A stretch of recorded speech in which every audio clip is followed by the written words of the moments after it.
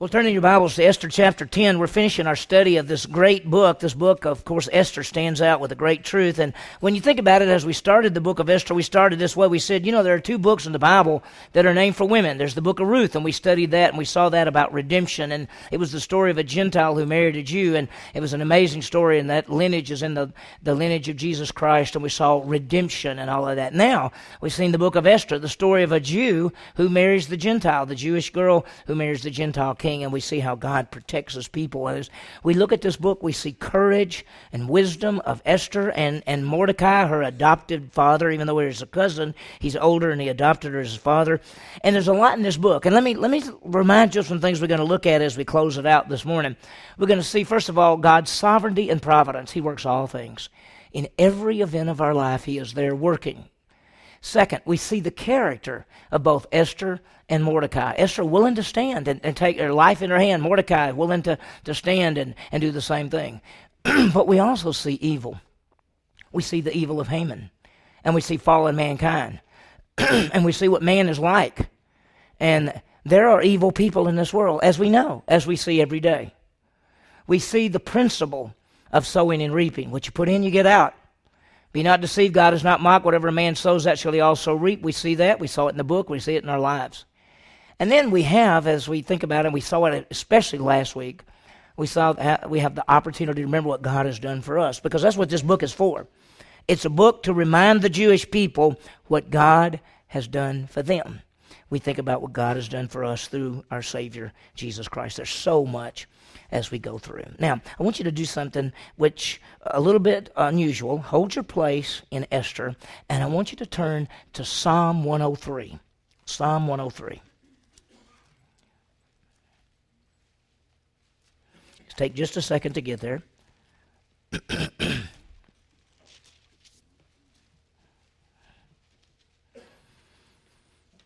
If you're in my Sunday school class, let me just say this. If you're not normally get to come to Sunday school, we just started a brand new study. It's called The Names and Titles of God. And what you may not realize is the name of God is all throughout the Bible. And when I say names of God, and it always talks about his name and his holy name. And some of the songs we sang talked about his holy name. We're going to even look at the first verse of Psalm 103 and talks about his holy name. And so if you did not normally get a chance to come to Sunday school, this study, we just started it, and we're going to be looking at Old Testament, New Testament. We're going to look at the birth of Christ. We're going to look at prophecies. We're going to look at the future. We're going to look at everything on how the names of God tie in, because the names of God tell us who his character is and what he's like. But I want you to see Psalm 103. It's the Psalm of David.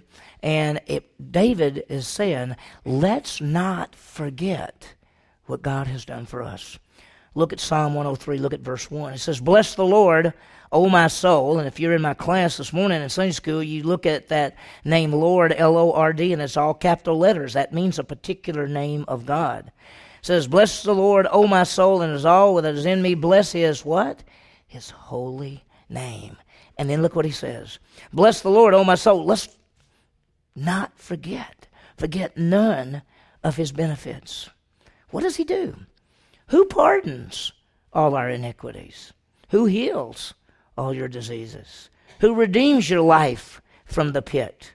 Who crowns you with loving kindness and compassion? Who satisfies your years with good things so that your youth is renewed like an eagle's? David, writing to the nation of Israel, this is one of their songs. And he says, bless the Lord. Let's don't forget what he's done. He's pardoned our sins. He's healed us. He's lifted our lives up. He's crowned us with loving kindness. He's satisfied us. As we think about this psalm, we don't want to forget what God has done for us. Think about this. Don't forget what God has done for us, past, present, and future. Think about what he's done in the past. Salvation by grace through faith in Jesus Christ. God so loved us, sent his son to die for us, pay for our sins, rise again, and give us a gift, the gift of eternal life by faith in Jesus. Present time, what does he do for us? He helps us grow. He provides. He protects. He uses us. He's there every day. He will never leave us or forsake us. What should we fear? We think of the future. We're looking for the blessed hope and the glorious appearing of our Savior. He's going to come get us. He's gone to prepare a place for us. He's seated at the right hand of the Father making intercession for us. He's going to come get us so we can be with him forever. Let's not forget what he has done for us. If you would go ahead and turn back to Esther chapter 10. Esther chapter 10. We're reminded from this book and from the scripture of what God has done for us, what God has done for his people Israel. The book of Esther was written to bring to memory to the Jewish people so they would not forget how God protected them, provided for them at the time of Esther and Mordecai.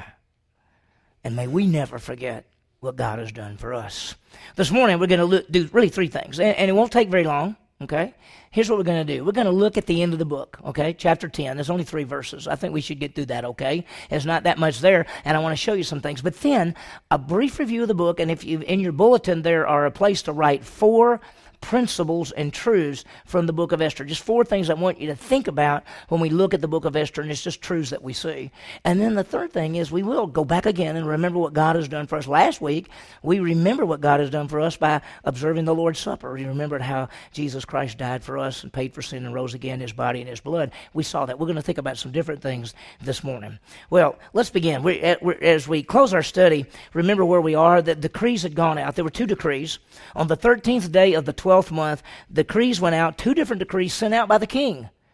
And they were amazing because the first decree basically said that, and it was put out by the evil man named Haman, who hated the Jews and wanted to kill every Jew. In fact, he had it set up on the 13th day of the 12th month that every Jew throughout the 127 provinces of the Medo-Persian Empire, which was basically the world, they would all be put to death. That was his plan. And the enemies of the Jews would attack and kill them and plunder them and all of that, to eliminate Jewish people. Now, there's some people who say, I don't even like Jewish people. Well, you better like them. Your Savior's Jewish.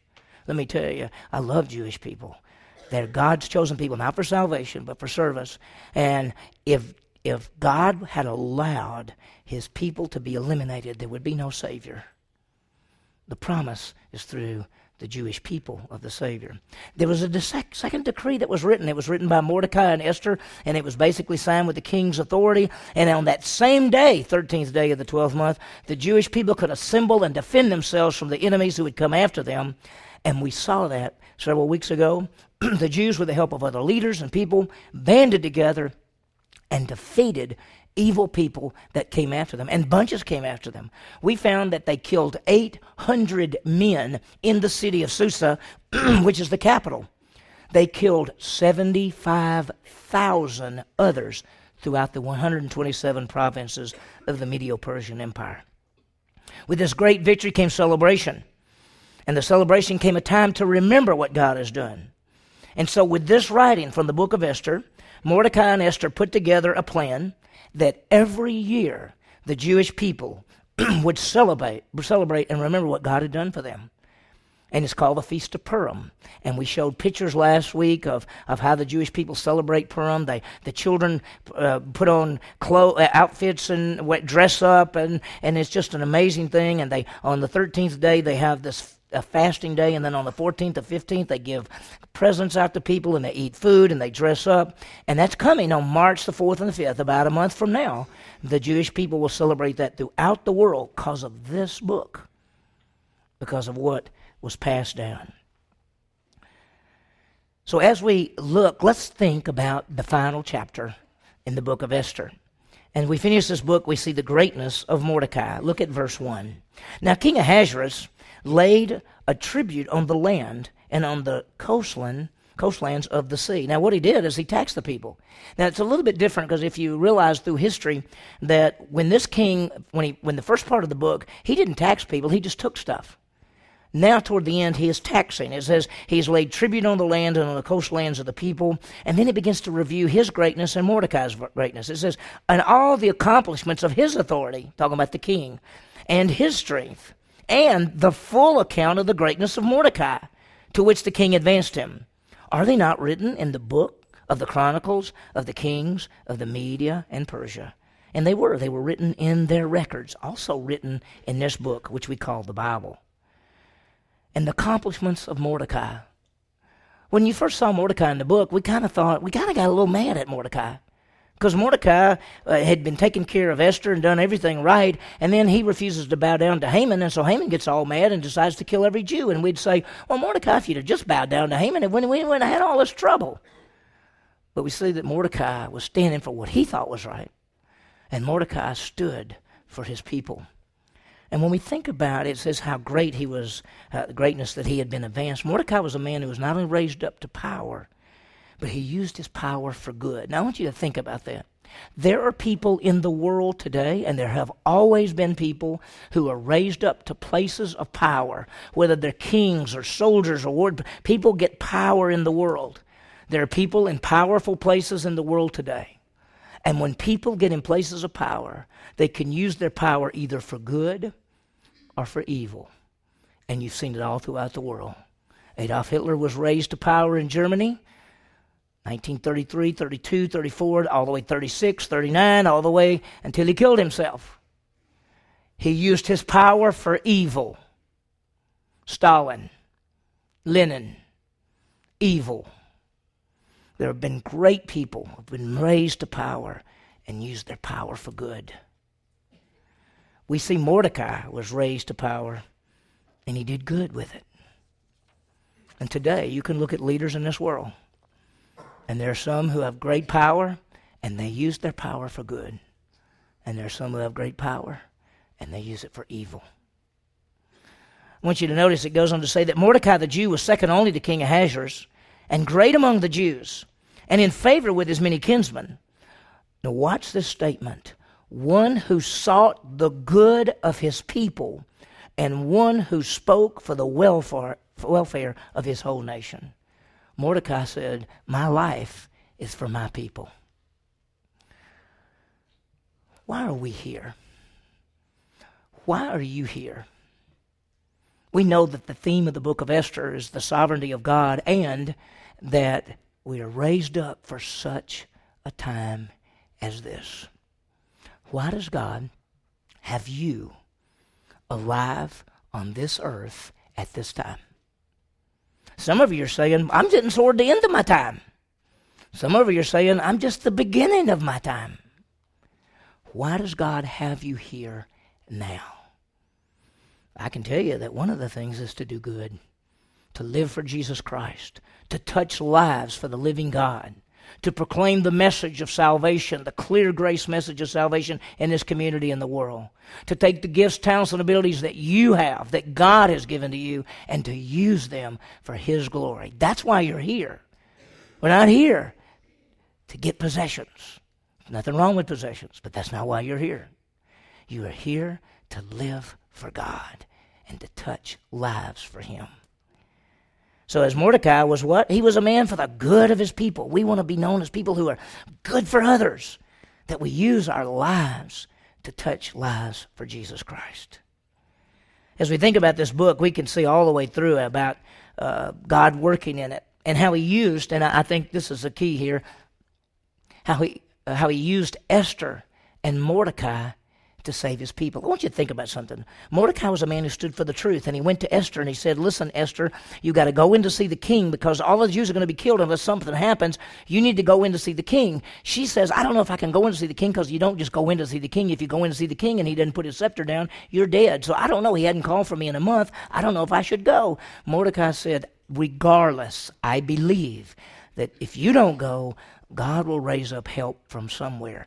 Mordecai knew that the promise made to Abraham, to Isaac, and to Jacob, that God would always protect His people. Mordecai knew one way or the other, whether it was Esther or whether it was somebody else, he was going to protect them. And he looked at Esther and said, I think you've been raised up for such a time as this.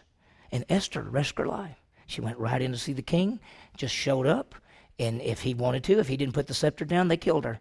And he put the scepter down, and she told him, and she said, let's have a banquet. And through, just long story short, through the banquet, she told him about Haman, and Haman was put to death, and the decrees were written, and the Jews were saved. You realize that you raised up for such a time as this. I don't know what God has for you. I don't know exactly what He has for me. I know some of the things that He's used me for, and I hope He keeps on using me. I know some things I want to do for Him. I want my whole life to count for Him. I hope you feel the same way. I hope you say, Lord, I don't know what you got for me, but I'm so excited about it. Here's a blank page. I put my name at the bottom. You just use me. See, some people want to say, just tell me what you got for me to do, and I'll sign at the bottom if that's what I think I want to do. What you need to do is sign at the bottom and say, you fill it in. Because his way is so much better than ours. Each of us have gifts and talents and abilities to be used by God to further his plan. What is his plan? Make disciples. For us to lead people to Jesus Christ. They can understand and trust in Christ as Savior, and then we help them grow. That's the whole plan. May we realize that we are here for such a time as this. Let's get a brief review for a second, just a brief review of the book of Esther, and it's the providence of God all the way through. God is working in every event. Sovereign God's in complete control. The providence of God means he's working in all the events. Let me remind you of a few things. Listen to this. Vashti was the queen, and she got banished. But out of all of the young girls in the entire kingdom of 127 provinces, Esther is chosen to be the queen. The plot against the king is found out by Mordecai. He saves the king's life and never even rewarded. And we'd say, that doesn't seem fair. God says, I got my timing, just don't worry about it. Mordecai refuses to bow down to Haman, so Haman decides to kill every Jew. Haman comes in to see the king to put Mordecai to death. When he comes in to see the king wants to honor Mordecai. Esther goes in to see the king and says, let's have a banquet. And when instead of asking and telling the king about Haman, she says, let's have a banquet tomorrow. We all said, why would she wait? Why? Because the king couldn't sleep that night, and he read about what Mordecai did for him, and now Mordecai's on his side.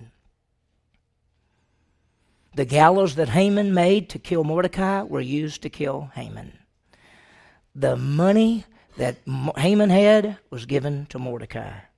The feast and the banquets that Haman went to, he thought were honoring him, resulted in his dishonor. And the decree to destroy the Jews led to a decree to save the Jews. All of that's in the book, and it all works. Now, I want to remind you something that we said over and over, that in this book, God is never mentioned. It's so strange, because we're doing a Sunday school class on the names of God, and every time you turn around, you see God in his name, and God in his name, and God in something. In this book, he's never mentioned at all. We say, how can that be possible? I mean, Esther says, fast for 3 days. But she doesn't say fast and pray, and she doesn't say pray to God. Never even mentioned.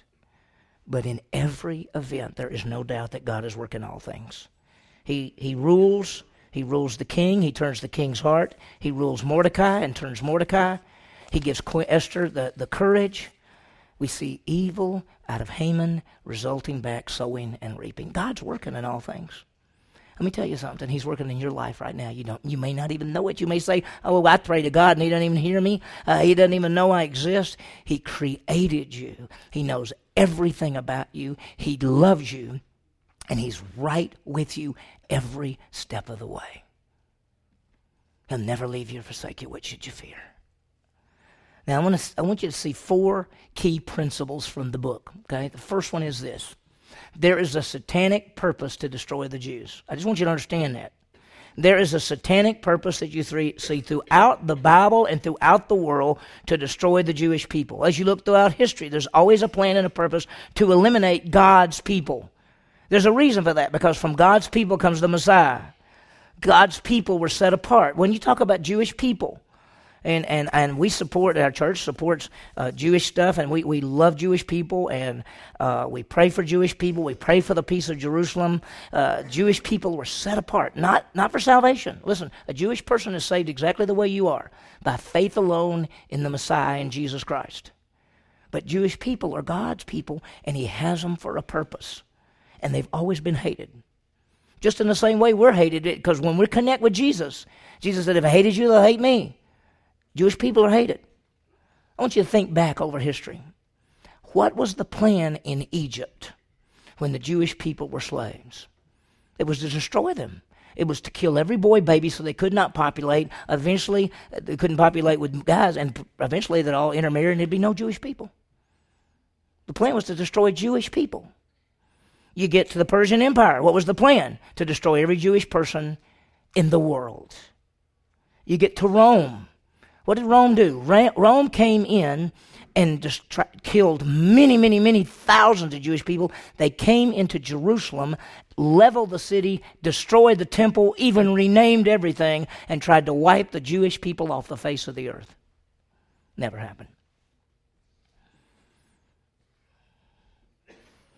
1930, 1932, 1933, there was that movement in Germany that spread to Poland, spread through Europe, in which one man decided that anyone that wasn't like him or that he thought should be a certain people group, he would eliminate.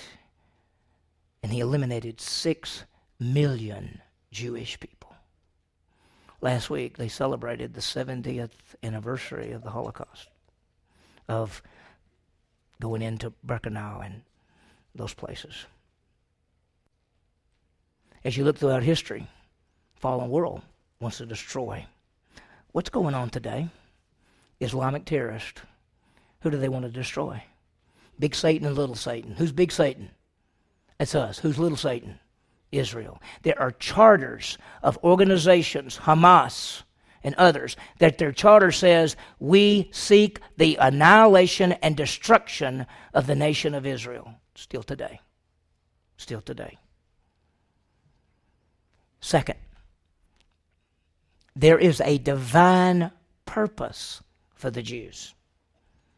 God has a divine purpose for his people. He told Abraham, I'll make a great nation from you.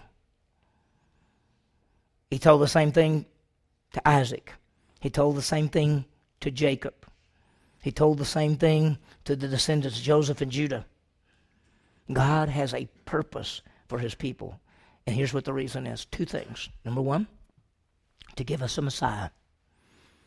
Through this nation of people, through Abraham, God made a promise in Genesis chapter 12. Through you, Abraham, all the nations of the world will be blessed. The only way that the nations of the world could be blessed through Abraham is there's a descendant of Abraham who is coming. He's called the son of Abraham, or the seed of Abraham, the seed of Isaac, the seed of Jacob, the son of Judah, the son of David, and he is called Jesus Christ, the Messiah and the Savior. He came through the Jewish people. God's plan to use his people to bring the Savior of the world, Jesus Christ. There's a second thing.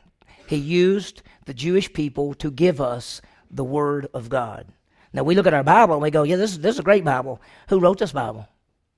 The entire Old Testament was written in Hebrew by Jewish people. The entire New Testament was written in Greek by Jewish people. There's possibility, just a possibility, that Luke may not have been Jewish. Some people say maybe Luke wasn't Jewish, and so maybe Luke and Acts may not have been written by a Jewish person. But there's still a lot of doubt whether most people believe that he was Jewish. So every book in this book, every book of the Bible has Jewishness. It's all Jewish. It's a Jewish book. This is how we got our book, our Bible. Tied in with that is blessing and cursing. He said to Abraham, I'll what? I'll bless those that bless you. I will what? Curse those that curse you. Do you believe that? What happened to Hitler? What happened to the Persian Empire?